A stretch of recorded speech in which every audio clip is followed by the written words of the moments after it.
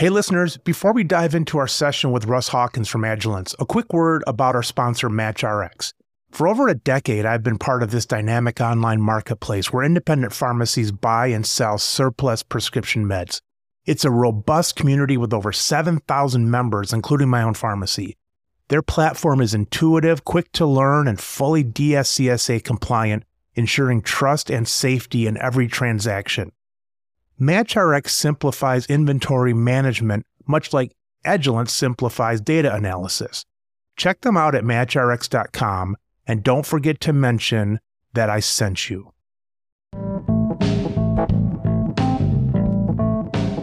You're listening to the Business of Pharmacy podcast with me, your host, Mike Kelzer. Russ, for those that haven't come across you online, introduce yourself and tell our listeners what we're talking about today. My name is Russ Hawkins, and I'm the CEO of Agilence. Agilence is a contraction of the words agile and intelligence, so that comes together, agile intelligence. And we're a data analytics firm. We help our customers in the pharmacy industry and in some other industries, retailers and restaurant chains, how to manage their data and how to essentially democratize the data. Make the data available to the managers and the employees of the organization so they can make better decisions on a day-to-day basis in the performance of their jobs. Russ, one of those big decisions for customers, as I look at your stuff, it seems to be loss. And there's a million ways to call it. In the old days, what did they call it? I don't know, shrinkage, pilferage, all that kind of stuff. It seems like they never wanted to call it stealing. Right. But now I'm picturing robots going out and tackling all these people that are clearing the shelves at the chain pharmacies, causing them to shut their doors forever. Right. But I imagine we're not to that level yet. No, we're not. I mean, I think recently there's been a lot of news about organized retail crime, and especially as it relates to pharmacies. San Francisco has figured prominently in those discussions. But I think some of that is kind of sensational at this point. I mean, if you look at the overall kind of, balanced out trends, I don't think it's a significant spike in stealing. Typically, it runs in the low percentage points, 2 or 3%. And it's been pretty consistent for a long time. The difference today is that stories get told more quickly and get disseminated more quickly over social media and in the news media. And as we are more and more disaggregated in terms of the way the information flows. So it kind of feels like right now that there's a spike in this so-called organized retail crime. But I'm not a believer yet. I haven't seen data, and I'm very data-driven. I mean, it's all about facts are our friends here, and innuendo has no place. I was told one time, when things stop becoming news, that's when you have to worry. So, for example, it's more newsworthy to show a bus going off a cliff and killing the senior citizens that were going to the casino or something than it is to talk about the thousands of people that died from smoking today and that kind of stuff. And so it's when it no longer makes the news is when you kind of said, oh, darn, that's so prevalent. People aren't even talking about it anymore. Absolutely. No question about it. You become inured to it. You become numb to it. It doesn't have the excitement of being some new information. Bad news is better for ratings than good news, right? So there tends to be concentration there. All right, Russ. So when we're looking at those things of football teams worth of people going in and clearing out the shelves, you haven't gone through all the data yet, but those are very visual things. If you look at all of the different retail stores and things like that, it's a relatively small number. It is a relatively small number. And what we're focused on is understanding all of the areas of loss that happen inside the companies. In the pharmacy industry, there's two different businesses, right? There's the front end of the business, which is a lot like a grocery store, increasingly a lot like a grocery store, like a convenience store. And then there's the pharmacy business itself, which has its own unique kind of problems and, I guess, opportunities for loss. And what's been interesting to me in my personal journey here and in running the company has been how much of loss comes from people, the people inside the company.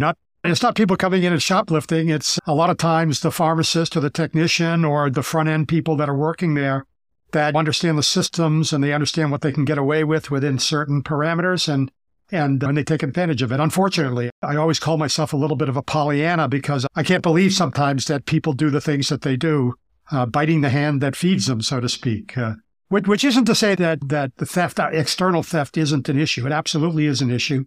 And of course, in the pharmacy business, you've got other issues, a lot of it around compliance, that you can be threatened by not having, making use of the data that you have. One of the biggest issues we have in the pharmacy business is that different pharmacies, different organizations handle things differently. There is a major pharmacy company in the United States, for example, that would prefer to just hire more lawyers and solve their problems after the fact rather than trying to use the data that they have in their hands to reduce the problem in advance. And so we see different kinds of perspectives on people. As far as our company, we did start in the so-called loss prevention area and total retail loss management and those kinds of things. But there's really not a huge amount of difference between looking at theft and bad stuff and just total operations. I mean, operational losses can be huge. Distribution, having material and merchandise stuck in your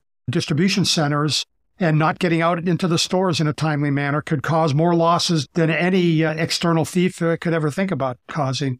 So looking at processes and procedures have become a significant part of our business. The best thieves are the wolves in sheep's clothing. Unfortunately, nobody comes. Well, I used to say that, Russ. I used to say nobody comes in and just says we're robbing you now. We were broken into 3 or 4 times about 6 years ago by this group of, I'm going to say, 6 people that went around the whole Midwest, 4 or 5 different states. Sure. And I wish somebody would just send me a text and say, hey, Mike, we'll be in at 4:06 a.m. tonight. We're just going to take so much. We'll try to make the opening in the glass that we break big enough for us, but not so big that people will crawl into. So if you come in at, I don't know, if you open at 9, come in at 8:30 or so, there'll be a half hour's worth of stuff to clean up, but at least you'll get a good night's sleep. But unfortunately, we don't get that. No, you don't. Although the data can identify patterns and can identify the way people operate. I mean, in these ORC rings, I mean, very typically they will work down a major superhighway. So if it's attacking one of the large pharmacy chains, they'll literally start in the north and stop at every exit, get off at every exit on the highway and go to the nearest location of that chain. And so there is some opportunity to predict where they'll come and where they'll go. And this area is an important area, one that gets us closer to doing kind of real-time prevention. Most of what we do is looking at historic patterns and trying to provide our customers with tools so that those patterns can't be redone, can't be done again in the same way. But today, with the increase of bandwidth in these stores, with the kind of immediacy of the information that we're getting, if you start at the top of the interstate and start working your way down south, by the time you get to the south, we're actually in a position to be able to let those stores know that they should be on the lookout for a potential MO, a potential method of operation. You probably want to help people get to industry standards if they're above it, but I imagine that one important thing is looking for those spikes. We kind of know something's really askew right now. Sure, absolutely. I mean, the basic part of the business is what we call exception reporting. Being able to, what is out of whack? What is it that's happening that shouldn't be happening? Now, you can look at this over time, but when we deal with a lot of large chains, and so what you have significant variance between individual stores compared to the norm. Right. And so what we, in fact, do is exactly what you described. We look for the stores that are kind of popping their head up and they're not meeting the expectations in certain areas. And we look at really 3 areas. We look at operational areas related to sales and material moving out, whether it's at the front end or in the pharmacy. We look at what's happening in the transaction logs. How are goods and merchandise and drugs moving out of the business? Who are they going to? Are there patterns there that make sense to focus on? And then how are individual stores compared to the norm in those kinds of things? So that whole revenue generation and revenue recognition is one big area of what we look at. Then we also look at cost and expenses. And of course, shrink is a very important part of that, and looking at how on the front end of the business, promotions are being executed. Are there people inside the company being complicit on things? And then a big thing in the pharmacy industry is compliance. We have to comply with lots of rules and regulations. There's lots of handling rules. There's many kind of T's you have to cross and I's you have to dot. And so making sure that you're equipped to comply with the state and federal government regulations is important. In the pharmacy business, one of the things that we look at, obviously, the opioid pandemic is huge and has been with us for a long time. And we've got subcultures that have developed there. We've got pill-pushing doctors and doctor-shopping patients, and being able to track these folks, to look at individual patients that have multiple doctor's prescriptions and are filling the same opioid or other controlled substances. And really anything that's on a controlled substance, whether it's pseudoephedrine or even Viagra, there's a theft problem. And these people are repeat people for the most part. If you're in the business, that's your business. So if I'm diverting opioids as a patient, then I need to do it over and over and over again. And you fall into patterns, and those patterns are recognizable. Same thing with doctors. There are unfortunately bad doctors out there that see the opportunity to make an extra profit by prescribing a lot of controlled substances, opioids and such, and therefore increase their business. They become very popular. And so it used to be that you'd get a pass from the federal government and from state organizations to be oh, shucks, that's a bad situation. But increasingly over the last 5 to 10 years, the pharmacies are being held responsible for their own data, that they're expected to know what's happening in their stores. They have the data. Using tools like ours, they have the ability to analyze that data and to understand it, and they can get dinged if they're not paying attention to the data. They can end up with lawsuits and the federal government coming after them for basically keeping their heads in the ground. And so that's been a very important aspect of our business in the last 10 years. One area that is interesting to me, and maybe you've tackled this issue and successfully tackled it, is 4 or 5 years ago, I wasn't around the store as much. I was sick of it, sick of losing money. I had enough staff, but I didn't want to fire them. And so I just buried my head at home and kind of worked from home, but I shouldn't have done it as much as I did, but I did. And so with that said, I had to get a pharmacist in charge at the pharmacy. The problem is that, and I can be blamed for this by not coinciding the business enough with the medical part of it, but the problem with the pharmacist in charge, left to their own inclinations, is they begin to focus so much on the legal side of things, not thinking about the business side, and pretty soon things that should take 1 minute or take 5% of your energy all of a sudden take 10 minutes and 50% of your energy, whether it's recounting something or redoing this because you don't want your license dinged or to be in trouble and so on.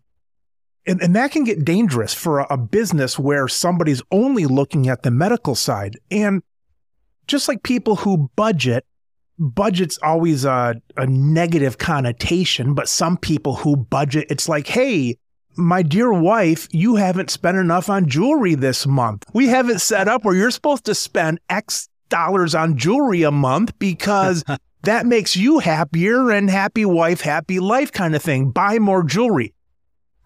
It seems with your program that people always think we need this program to put more clamps down on stuff, but I imagine you almost have to budget and say, look, we've done enough. We have to think about the business side of it too and not go overboard on regulations.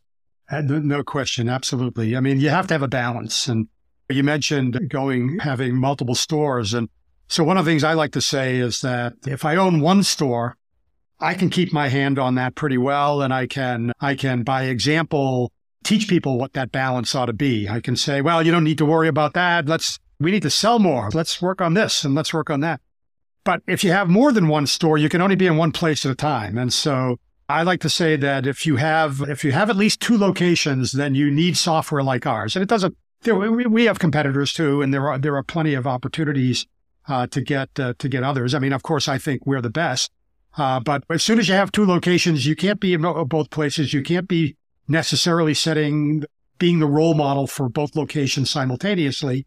And so you need a way of gathering the data that your operations are producing, and to be able to put it into a form that allows you to quickly understand what's happening and to be able to make decisions based on that. And so quickly noticing if people aren't paying attention to the business, paying too much attention on the regulation, or vice versa, paying too much attention to the business and not enough attention to the regulation and to those things. And so we like to think we're kind of an automated assistant in many ways to the owners of the business. We keep track of revenues. We keep track of cost and expense. We keep track of compliance. We keep track of people. We help you manage your people better and to make sure that they have the tools that they need to get their job done and to get it done well. Now, if you want to multiply that, you go to some of our larger customers, and we have two of the three largest in the United States and the largest in Canada today. These have thousands of stores. One of our customers has 15,000 stores, and they're making the transition from being a pharmacy, primarily pharmacy and front-end retail business, to being, healthcare centers. So they're going through this huge transition. They're hiring more people, and they need to be able to understand whether the standards that they're establishing are being followed in the stores, and they need to be able to do that quickly and easily without having to have to be a data scientist themselves, right? It's got to be immediately accessible to you. And that's the void that we try to fill. So we believe that helping our customers manage the data, they have a huge amount of data that they're generating on a day-to-day basis. If you look at every cash register across the chain is busy and active, you've got multiple people operating each of those cash registers on a day basis as the shifts change and so forth. Typically, multiple pharmacists, or certainly, as you point out, maybe a pharmacist in charge and maybe technicians. And let's face it, human resources are uneven, right? We're all different, unique people, and we're all going to have different strengths and weaknesses. And so being able to kind of calmly gather the facts and to be able to objectively review the facts and to look at outliers, whether they're negative outliers or in some cases positive outliers. You may have somebody that's doing great work and you want to replicate that in other places. And so it's the bigger you get, the more difficult that is, and the more likely it is that some kind of software assistance is going to be beneficial to you.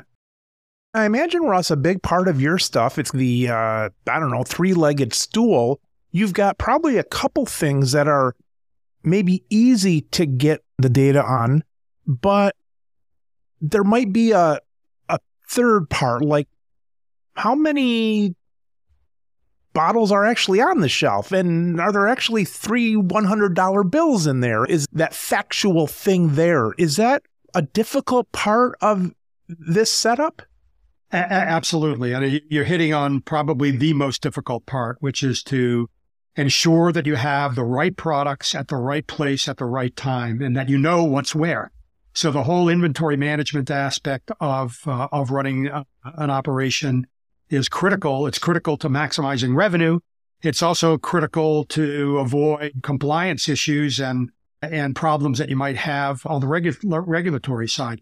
So typically what we do with our customers is we start out with a half a dozen consistent data sets. The first one is the transaction log. So we want to be able to bring in every transaction that happened at every register throughout the operating day in a very granular detail. I want to know what's scanned. I want to know what's entered into the keyboard. I want to know what might be overridden by by an employee or a manager. And so gathering all that is important. So we bring in that to transaction log.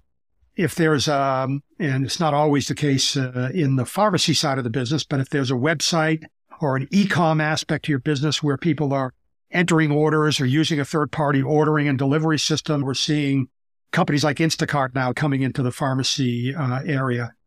We need to bring in that information. So this so-called buy online, pick up in store, or buy online and return in store are important aspect. We bring in the human resources files, so we know everybody that works for the enterprise or the software knows it. I say we, I'm anthropomorphizing it. I'm making it a personal thing, but it's really the software Absolutely that needs to know where the people are. Right? Russ, it's kind of like when I say to one of my staff, it's, hey, Sally, we need to get this back room cleaned up. We means you. So, yeah, right, exactly. That's exactly right. So, yeah, no question there. So I talked about the transaction logs. I talked about the human resources. When customers have identified themselves and they've formalized their relationship, maybe they're in part of the loyalty program, maybe they're a regular visitor patient that visits the pharmacist. We want to make sure that information is available. We want to make sure that we understand where the stores are. So this gets to the whole issue we talked about driving down the interstate or being able to ring fence a location based on the number of scripts that are written by a particular doctor or something like that. So we want to know the physical location of the stores. Usually most retailers will also have some kind of other identifiers in that. They'll have something about maybe the product mix or whether the store is inside of a Target, let's say, or standalone or wherever it might be. And then finally, the item, what we call the item master. So this is everything that the store sells. So on the front end, it's all of the SKUs that are sold, all of the health aids that are sold in the front, plus increasingly in pharmacies we're talking about mini marts, right? They're talking about food and beverages and those kinds of things. And then, of course, in the back part of the business, the pharmacy side of the business, it's even more important to keep strict control over what's going on. So those 6 things are the things that we typically start with. But to get at the inventory issues, it does require significantly more data.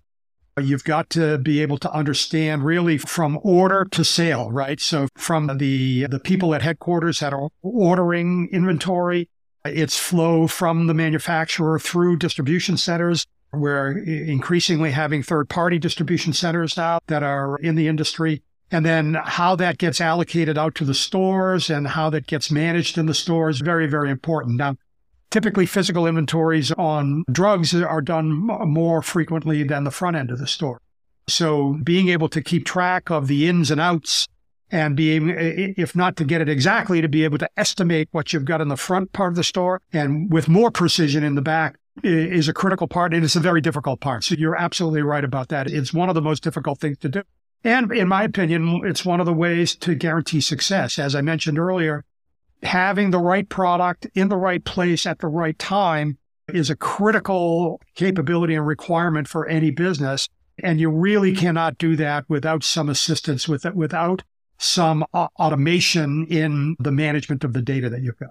My brother-in-law owns a bowling alley / bar, and this reminded me of that there's some stuff, whether it's a bottle of promethazine with codeine that a pharmacist takes a swig out of, or whether it's at the bar that as you're pouring shots, you do maybe a few extra for your friends. But they actually had, I don't know if he has it anymore, but they actually had a register system set up where every top of all the alcohol had meters on it. And when you poured it, it would say, all right, an ounce, whatever the amount was, has come out of that. And I don't know if they still have it. Yep. No, some people use it. It's a little clumsy and it's a little hard to use sometimes. I think there's been a lot of people that have tried those drink regulatory it's kind of a denial of benefit, right? They're trying to keep, it sends a message to the bartenders that you don't trust them. That's one thing. Well, there you go. There you go. Absolutely. So I think there's been a lot of people that have tried that and then decided that the juice wasn't worth the squeeze. Yeah. I think that was his case. It's interesting you said, though, about the trust and so on, because I had a gal, I probably shouldn't say gal. I had a lady that worked at the pharmacy, and it would really bother her on the financial side because she took care of the daily registers and so on. So just as much as what my pharmacist in charge was maybe spending too much time on the medical side, she would go around and a nickel. Hey, Mike, we don't have a nickel here. I'm maybe exaggerating, but it was small things. And if someone forgot to close the register at night or something, she would have a fit the next day. And I had to calm a lot of that down. But part of it, I'm saying, oh, I'm okay showing a little bit of this act because it lets the team know without implicating anybody, like with a top on the vodka. It lets them know that we're looking for things as small as nickels, when in fact, I didn't give a rat's ass about it. But a lot of it is, it's a very visual thing. And some people you might go negative visual and some people might be positive visual. Absolutely. No question about it. I didn't actually mention that yet. Another aspect of what we do is we typically tie into the local video system if the store has a video system. Now, not all stores do. My estimate would be that about 2/3 of stores in the country have some kind of a video management and video system. Many of these stores have cameras up above the cash registers. You can suffer from having too much video, of course, because if I've got hours and hours and hours and hours of video, how do I determine what's what? And one of the things we're able to do is to provide a synchronization between the point of sale system, the transaction log, and the video system. And so we know what register things are happening at. We can access the video through our application.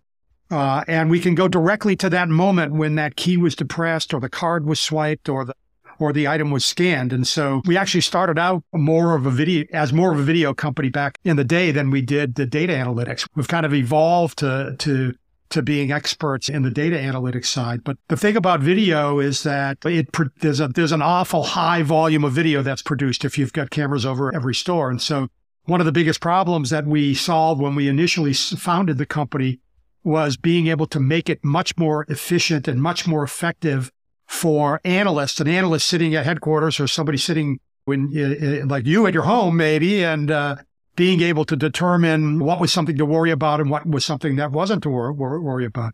One of the things that we found, back to your same point about awareness, people being aware, typically when we go into a new organization, in the first 6 months, we'll find all kinds of people problems, people that have been gaming the system for years, very often to the chagrin and disappointment of the managers and the owners of the business, because a particular associate who's been with the company for 20 years is thought of very highly and highly valued, and only to find out that, yeah, they're highly valued and they understand the way the operation operates so well that they've been able to stay under the radar. And so it ends up being kind of a bittersweet thing for some of the owners where they end up having to terminate people that were previously thought of as being great employees, great associates.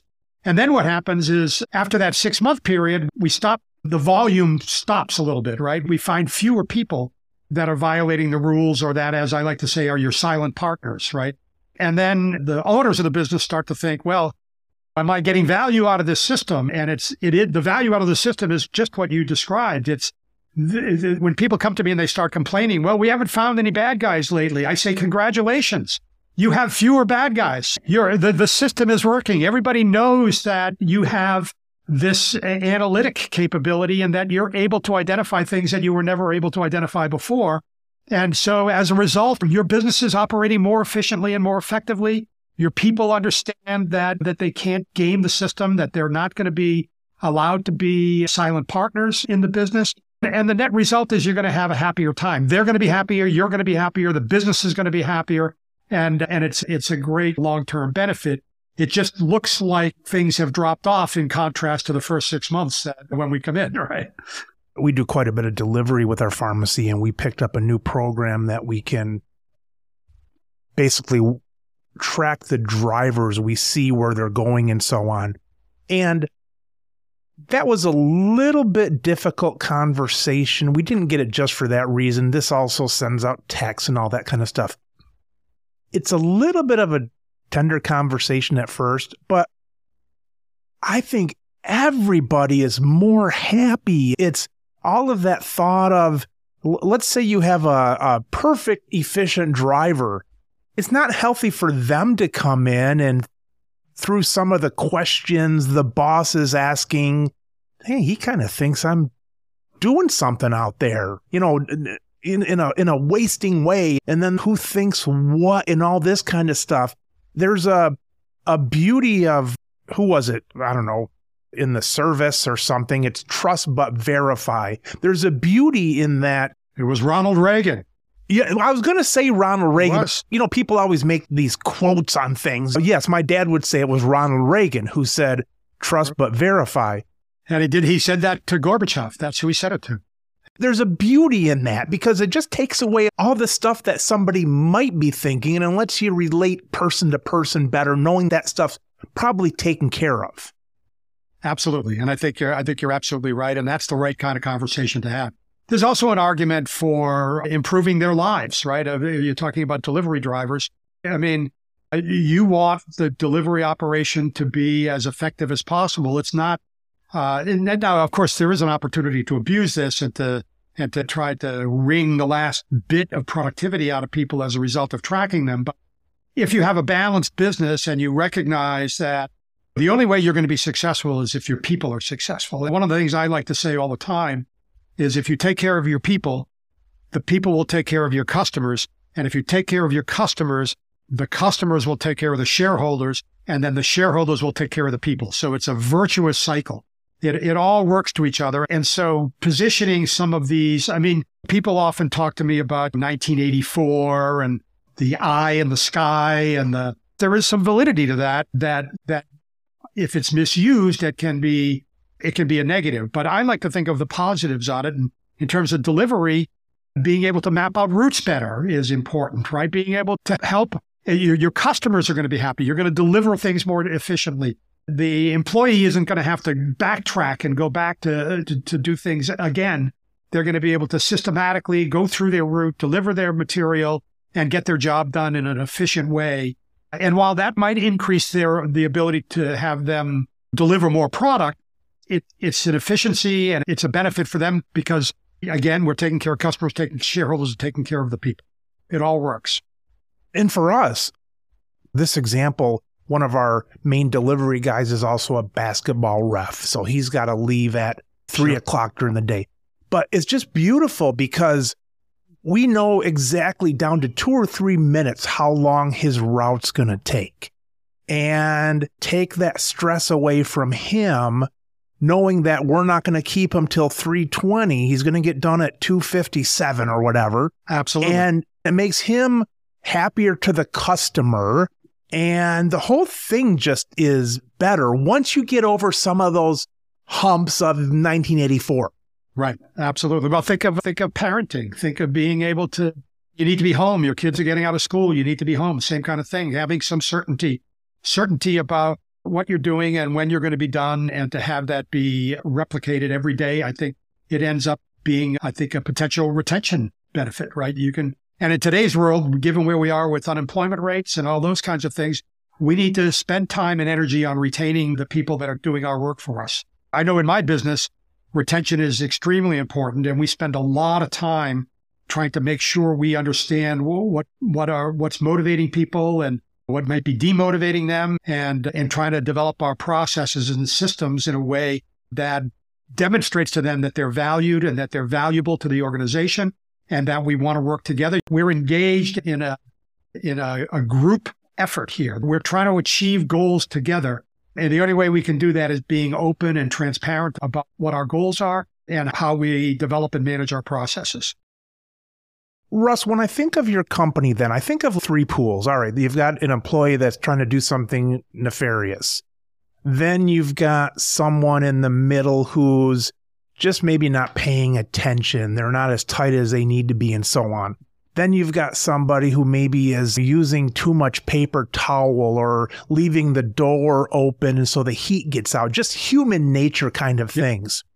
If you take that pool of things, is 80% of it in the first two pools, or is it split by thirds? Or where would you say, I know you can do anything, but what's the human endpoint you're trying to tackle, let's say? Well, I would say it's 80% number 2 and number 3, which are trainable. Is that right? Those are absolutely. The thing about it is that the bad guys get all the press, as we've already discussed. It's not as fun to talk about shutting the door on time. Absolutely. And it's not as fun to talk about how you're redoing training rather than tackling people in parking lots, right? Which I don't advise, by the way. No, let them take it. Let them take it. Let them go. Just learn from that experience and don't let it happen again the next time. But yeah, I as I think I mentioned when I first came into this business, and now it's quite a while ago, 2008. I was at first blown away by how many bad guys there are out there inside the company. Inside the company. Forget about people that are coming from outside the company, people that are biting the hand that feeds them. I was really kind of disappointed about it. But over time, what I've learned is that a lot of it is not intentional. It's not people trying to do things or trying to be your silent partner. It's people that don't understand that what they're doing is wrong. I mean, I look at promotions and discounts, for example, right, on the front end of the business. A lot of times you can have multiple promotions running at the same time, and there's an expectation for those marketing people that have created these promotions is an expectation for how that thing will happen at the point of sale. If I use promotion A, I can't use promotion B, or if I can use both of them, I apply one first and another one the second time, and not vice versa, not the other way around, which can lead to aberrations. And so a tremendous amount of what we identify is process changes or process problems that need to be addressed, that once they're addressed, they can be endemic. They can be taught to everybody. You can train people on a continuous basis about what went wrong. You know when that door was left open. And in fact, the doors are actually becoming a big thing for us these days. There's the traditional way of managing door open and closures, which is a very electronic way of doing it, where you got to pay ADT, all kinds of money to wire up every door and and then put it back to a central signaling location. Increasingly, we're seeing video being used for the same thing. So video analytics, strictly noticing when a door isn't shut for a period of time, setting a notification up into our software and making that available for people without all of the wiring and all the other things that have to go on. You're using your existing video infrastructure to solve another access control problem. And one, yes, certainly it's heat getting out the door, but open rear doors are a place where material walks out as well. Absolutely. So being able to keep track of that in a closer to real-time basis, it can be an important benefit for stores. Talking about the promos and stuff, I'm at Kohl's with my wife, and we're buying me a sport coat because I got to go to my niece's wedding. So I'm pissing and moaning. I'm all hot and sweaty and stuff because things aren't fitting me. And so we go up front and check out, and it looked like my wife and this very nice gentleman who was at the register, it looked like a drug deal going down. My wife's, okay, here's 40% this, and now do I get the cash back on this? Well, no, but if this was this sale and this and that. And I walked out with my head spinning, but for my wife, if that didn't happen, it would feel like somebody going through, let's say, Mexico or something and not dealing with somebody. It just didn't seem natural just to go in there. And I get scolded if I ever go into some stores, and if I didn't use the 40% off something, you never buy at retail, that kind of thing. You and I have similar experiences there and sound like similar wives. My wife wants to get every possible discount she can get, and she wants to get every promotion. And she, in fact, does get mad at me if I'm not equally attuned to making that happen. And my wife's she's not terribly frugal, but when you are there, you've got to play the game. Well, my wife views, hey, this promotion is here for a reason, and I'm it. So I'm the one that they created this thing for, and I want to get every piece of value. Who doesn't love a deal, right?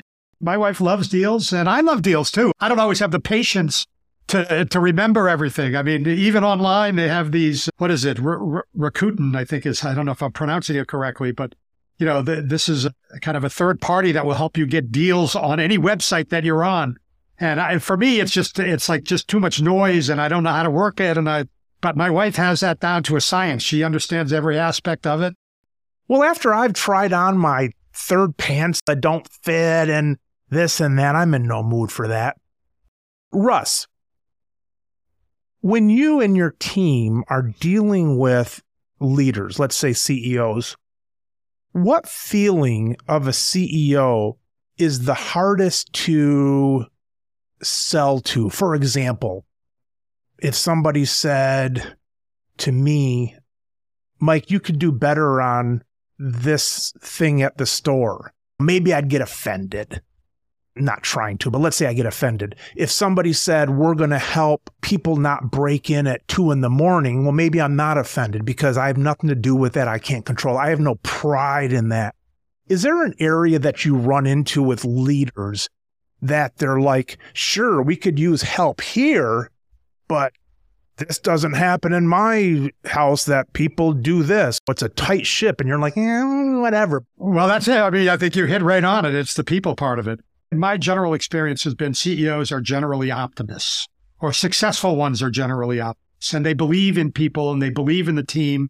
And if they don't believe exactly what I was saying before about take care of the people, they'll take care of the customers, they'll take care of the share. If they don't believe that strongly, they at least believe in the people that they have working for them. Because let's face it, most CEOs have built their businesses, right? In many cases, I mean, of course, some of this depends on the size of the company and so forth. But if you're running 10 stores, I mean, you probably started with 1 and then you went to 2, and every step of the way, you made hiring decisions, you made people development decisions, and you're comfortable and confident about those things. And you want to believe the best. You want to believe that those folks are the best. Similarly, and this would be number 2 in my view, about the way that the philosophy that you run your business by, that the kind of your rules of the road and the things that you hold true about how you want to interact with your customers. And so that comes down to what are the procedures we're going to put in place? What are the policies we're going to have?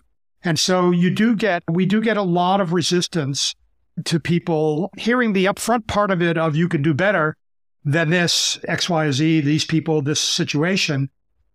There's a natural tendency to not believe, to believe that you've done things very well. I mean, most CEOs also know that they have things that they can improve on. I mean, it's a continuous improvement world. Ask our wives, Russ, they'll tell us, right? Absolutely. No, they certainly will. That's part of their job. And I'm glad of it. I'm glad of it. That's right. But I always come back to, I use a couple of phrases, right? I use something called feel, felt, found, right? I understand how you feel. Everybody that we talk to feels the same way. But then when they see the data that we can deliver, when we show you in your own data, what we've found, you'll feel different, right? So that all comes back again to the data access. I mean, I'm not asking you to believe my opinion. I'm asking you to believe what the data says. I'm asking you to objectively review the data that is coming from your own stores and to assess it objectively and to make decisions based on that, based on the facts. And if you do that, then at least in my experience, it's hard not to come to the same conclusions. And a lot of this is because I make my customer set. I have about 210 customers, and that's my reference list. It's not 10 customers. It's all 210 customers. You want to talk to one of my customers? Talk to any one of them and let them tell you their experience and what they got. And so we're able to overcome that by focusing on facts and by giving them the opportunity to talk to other CEOs that felt the same way when we first spoke to them, and to get the comfort that we know what we're talking about. And that we can do this in a respectful way that isn't going to disrupt your philosophy. It's not going to disrupt the culture that you've built in your organization. In fact, if we're going to do it right together, we're going to work together. We are on the same team. We are going to work together to try to improve the culture that you've got and to make it one that's beneficial to everybody, beneficial to the people, beneficial to the customers, beneficial to the owners. thinking about the data. A lot of people, they don't know how to look at the data, and they might not even know what data to look for. It makes me think of Steve Jobs when he said that some customers don't know what they want. If you did a poll of what people wanted back in the mid-'80s, nobody would say, I want a thing the size of a deck of cards that fits in my pocket and carries 10,000 songs. People didn't want that. They wanted DVDs that didn't skip, and they wanted that kind of stuff, better 8-tracks, all that kind of stuff. Until more experience and depth in the category comes along. They're not even aware of the data that they throw off. Sure, cases. A lot of it they throw off. I mean, there's a huge amount of data generated in businesses, and this is a recurring problem for everybody. Well, we were talking ourselves in our own company last week about, we had a strategy meeting, and we were talking about how do we explain to people the benefits of what we do, and how do we capture the use cases and the value propositions that we deliver. We know we deliver them. We know our customer success team and our sales team hears it every day from our customers about what benefits we're delivering to them. We need to do a better job of gathering that up and making it available to our salespeople and making it available to our customers. One of the things we try to do, by the way, is to think of ourselves as a community and to think of our customers as a community. So we have a thing called the water cooler. It's a virtual water cooler. Well, I've already told you that we're headquartered in the cloud. Of course, we have a virtual water cooler. Right, exactly. So the idea is we don't need to be there. This doesn't need to be moderated by Agilence or by the company, but we want to create a place where people can put it out there into the community and say, hey, I got this problem. How do I solve this? We've got a bunch of pharmacies. We've got a bunch of shoe companies. We've got a bunch of grocers. No matter how unique you think of your business, and most people think their business is unique and that they've got a culture that's unique, but a lot of the issues and opportunities are the same within the same segment and the same industry, of course. And having a way to share that in a non-confrontative, a non-critical way, I think is great. And it's one of the things that we try to do. And it's been one of the keys to our success. I like to say that customer success is our success. The only way I'm going to be successful is if my customers are successful. And we want to continue to learn from each other. We want to put it out there. I've learned more from my customers than my product managers have brought to the table. As a matter of fact, one of the main things I want in product managers is I want them to be good listeners. I want them to get out in front of the customers. I want them to talk to them. I want them to learn how we're solving problems and how we're helping them exploit opportunities, or how do they improve their businesses. And then we want to share that with everybody else, right? And that really works. It really works very well for us. And so if you're a CEO and you have some doubts and you think that maybe what I'm saying is too good to be true, then let me let you talk to some other folks and I'll let them tell you how great it is and how their business got improved by working with us. It's been very effective. On that same line of thinking, pharmacy's kind of weird accounting because of the DIR fees that come out of the back end and things like that. And so we had an accountant for years, and as things started getting hairier with the PBMs, with all their sneakiness, it was hard for me to explain what the hell was going on to our accountant because they couldn't believe a lot of this stuff. We're going to have some expenses come out 7 months from now, and we have no idea how much they're going to be, that kind of thing. What was very valuable for us was the cloud, because a couple years ago, I kept my personal stuff with these accountants, but the pharmacy stuff were with a company that, I don't know, I'm going to guess 50 or a couple hundred pharmacies or something. But now my accountant is teaching me the industry standards, or at least using them for the books, instead of me trying to explain what's going on to an accountant that sees pharmacy stuff 30 minutes a month kind of thing. Right. Absolutely. I mean, it's a big deal. It's a huge deal. It's part of our story. I mean, we look at this stuff every day across 210 customers. We're looking at the same things over and over again. Yeah, there's some uniqueness in certain businesses. As I mentioned, many businesses think that their culture is unique, their customer is unique, and in many cases they are. But a lot of the underlying fundamental kind of rules of the road, the things that you're talking about in terms of accounting, in terms of dealing with the government regulation, dealing with PBMs, dealing with the evolution of the industry. That's going to be the same from organization to organization. And so an expert can help you navigate that stuff the most efficient and most effective way. We can't all learn everything as we go along. No. And where are you going to learn it? You can't learn everything because it's not out there until you're talking to other people. There's no research on those kind of things that's in print. You need that access. Russ, I imagine, I'm just out on a limb here, I imagine that AI is pretty cool for you because thinking about, like my Google doorbell, I can tell it to only look in this square area. So I was thinking about the video stuff that you were talking about.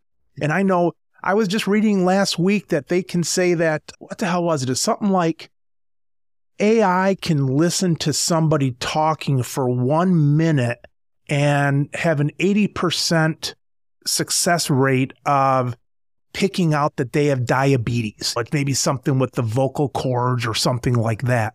So just amazing stuff happening. But when I think of you talking about what the video can do and stuff, it's not a human eye seeing it and kind of deciding. Everything's digitized. When the whole AI thing is not speaking from an artist's view to a computer, it's like the computer's already turned all that stuff into accessible data. No question about it. There's a real revolution going on. There's a consultant that I know that says we're in a Gutenberg moment. The printing press revolutionized the distribution of information, mostly around the Bible, of course, but this individual who runs a research firm basically says we're in a Gutenberg moment when it comes to AI. And I tend to agree with that. And I'm not as worried about it as some people are, right? We look at 2001: A Space Oddity and we see HAL taking over the spacecraft.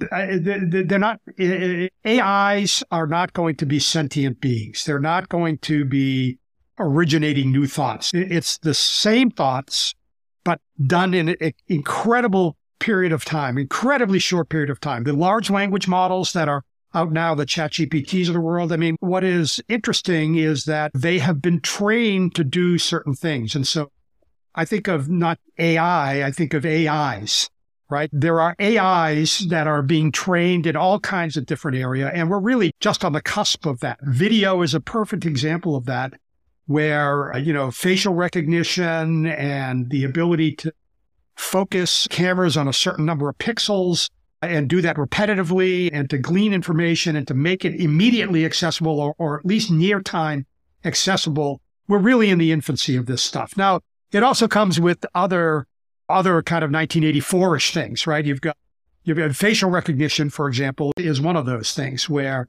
people don't want to be recognized for the most part. And there is a pharmacy chain, one of our pharmacy chains, experimented extensively with facial recognitions. And the whole idea was to be able to identify a thief, and this is external theft. This is somebody coming in off the street, to be able to identify them before they had a chance to do anything. Literally, the software would identify an individual. If you, in fact, apprehended someone, you would say to them, well, we're not going to call the police, but you have to agree to this release and give us the authorization to use your likeness going forward.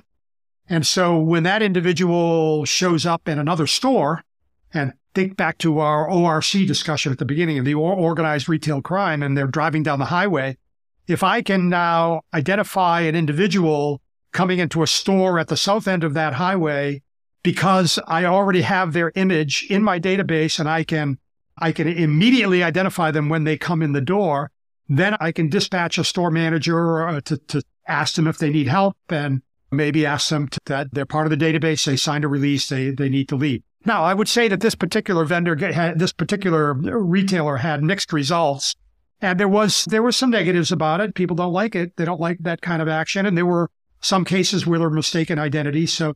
And that was 3 or 4 years ago. So today we're seeing it used more and more. We're using it in our application now to kind of predict the future, right? We're trying to use the knowledge that we have and the patterns that we've seen to score whether an event is going to happen. We see this, for example, in returns management. So if you've got, and it's not so much in the back end of the pharmacy, and actually pharmacies probably aren't the most able to use this kind of technology. But if you think of people that are buying material and then returning it for cash, well, I guess some of the pharmacies have this issue. So I want to be able to effectively use machine learning to score the likelihood that a particular person who's trying to conduct a return, whether they are more or less likely to be a legitimate customer, a legitimate returner. And so you're seeing things like, it's almost like a credit score. It's as an individual, we think you're a high-risk returner. And so we're going to modify our return policy to say that we can identify you and we can say that we'll allow this return to happen, but we want you to know that moving forward, we're going to be reluctant to accept returns from you. This is and this would be, obviously, you want to be careful about that. You don't want to do it to a good customer, right? But we're seeing that play into a number of different ways. We have a thing called DNA score, which can be applied to anything. It can be applied to a process. It can be applied to a product. It can be applied to individual or a store. And what it says is, I want to take a large number of variables, and I want to bring them together to try to predict whether this process will fail, or this product is more likely to go out of stock, or this product is more likely to cause a problem, or this individual or this store, and to be able to, in fact, get ahead of the curve, be aware of what the potential problem is, and to get that store manager apprised of the situation. And we use an alerting function to do that. We say, hey, you've got this situation evolving in your center store, and you ought to be aware, take these following steps. And it becomes almost a workflow thing for us, where we're able to identify processes that are likely to fail, get the management team involved in it so that they can curtail it and avoid the problem before it actually happens. We're seeing more and more of those kinds of applications of AI, and we're trying to do more and more ourselves. So I would say at this point, we're only touching the surface. We're just scratching the surface in terms of opportunity there. There's a entrepreneur guy I watch online, and he was kind of joking about how so many people say they don't want Big Brother looking and things like that. But, and I'm throwing my own thoughts in here, he's like, I want to know when the underwear's short in my drawer, and if someone sees my face and they think I'm thirsty, I want someone to hand me a Coke. I mean, there's some people are really going to hate it, and some people really love it. But with that said, I think that even the people that love it probably don't want AI poking around their health insurance records and that kind of stuff. It's a continuum.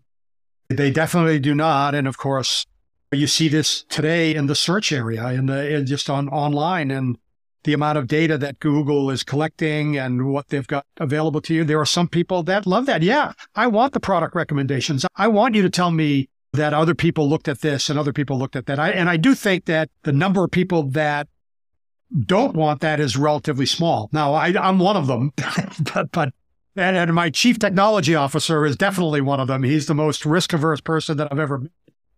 But the vast majority of people in the world, they want the convenience. They're good people. They have good hearts. They're not trying to game anybody. They're not trying to screw anybody.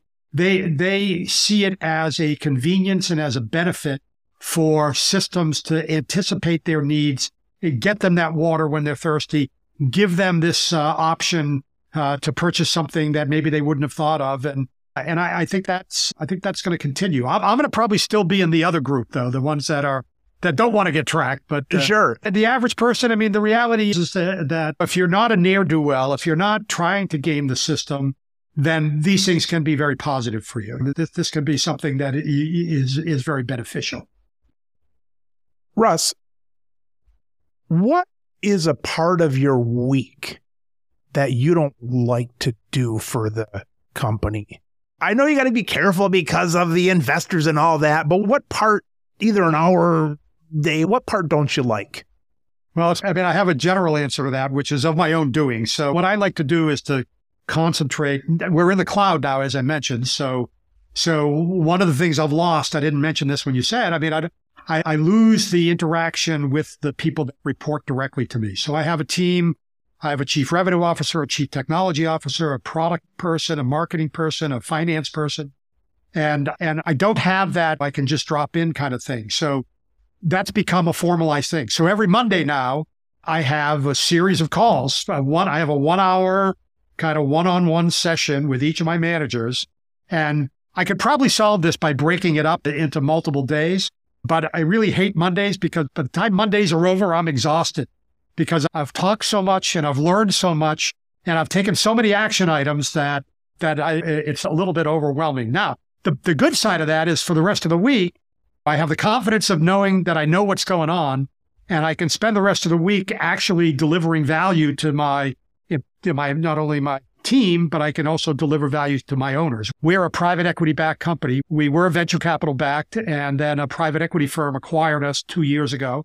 And so I have bosses just like anybody else. I'm the CEO of the company, but I'm doing the bidding of the owners of the business, and I'm trying to improve their lives. And that brings me back to the virtuous cycle that I talked about before.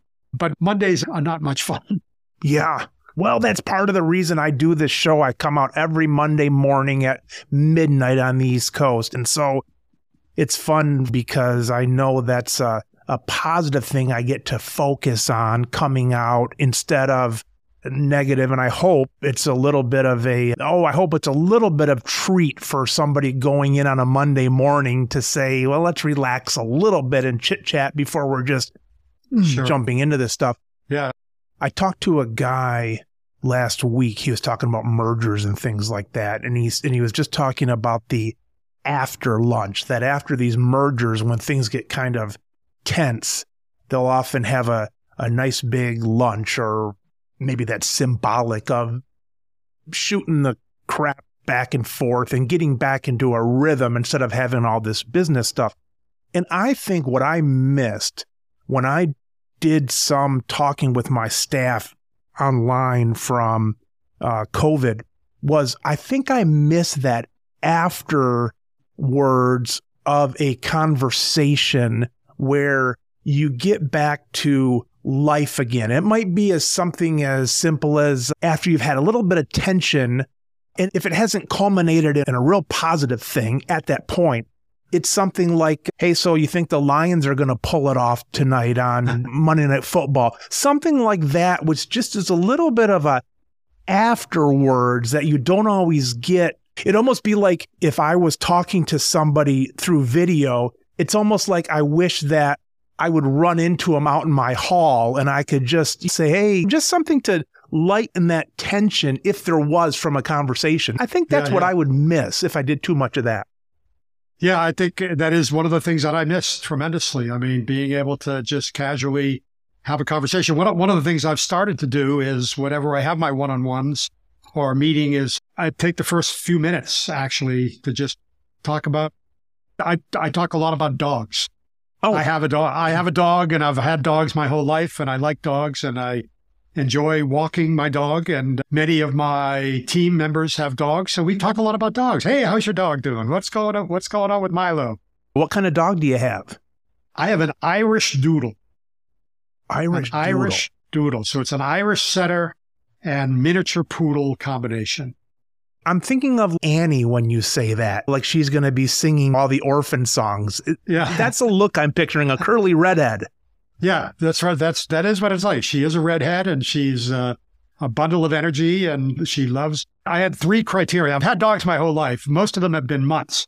And this one is actually a mutt. I mean, it's not recognized by the American Kennel Club or anything, and I'm not sure why, but it is part of the doodleification of the dog world, right? They're matching poodles with every kind of dog around.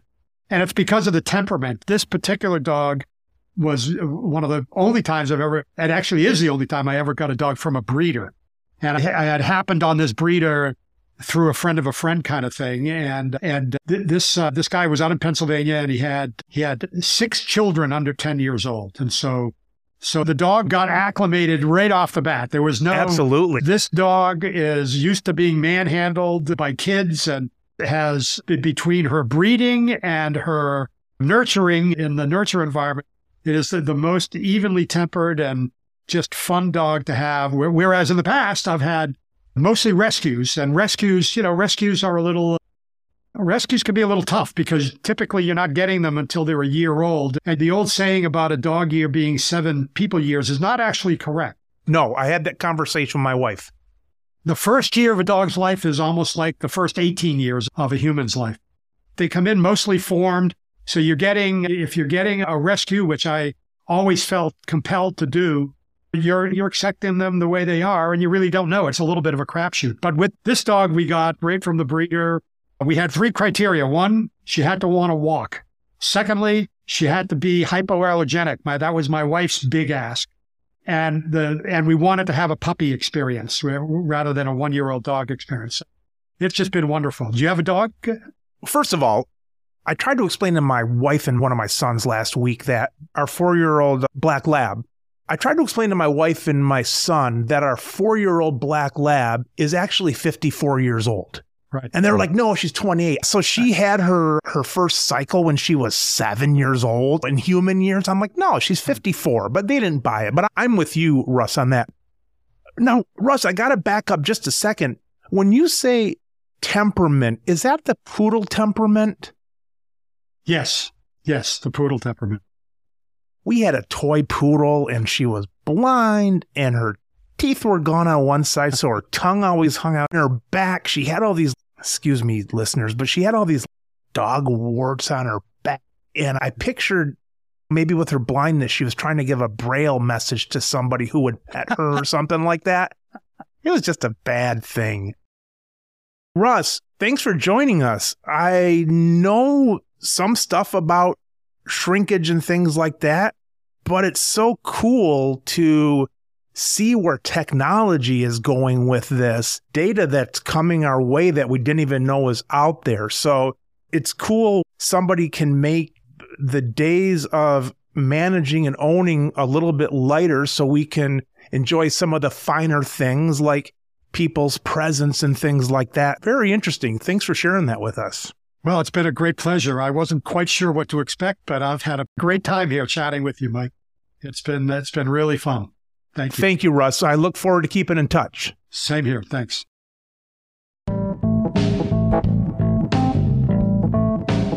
You've been listening to the Business of Pharmacy podcast with me, your host, Mike Kelzer. Please subscribe for all future episodes.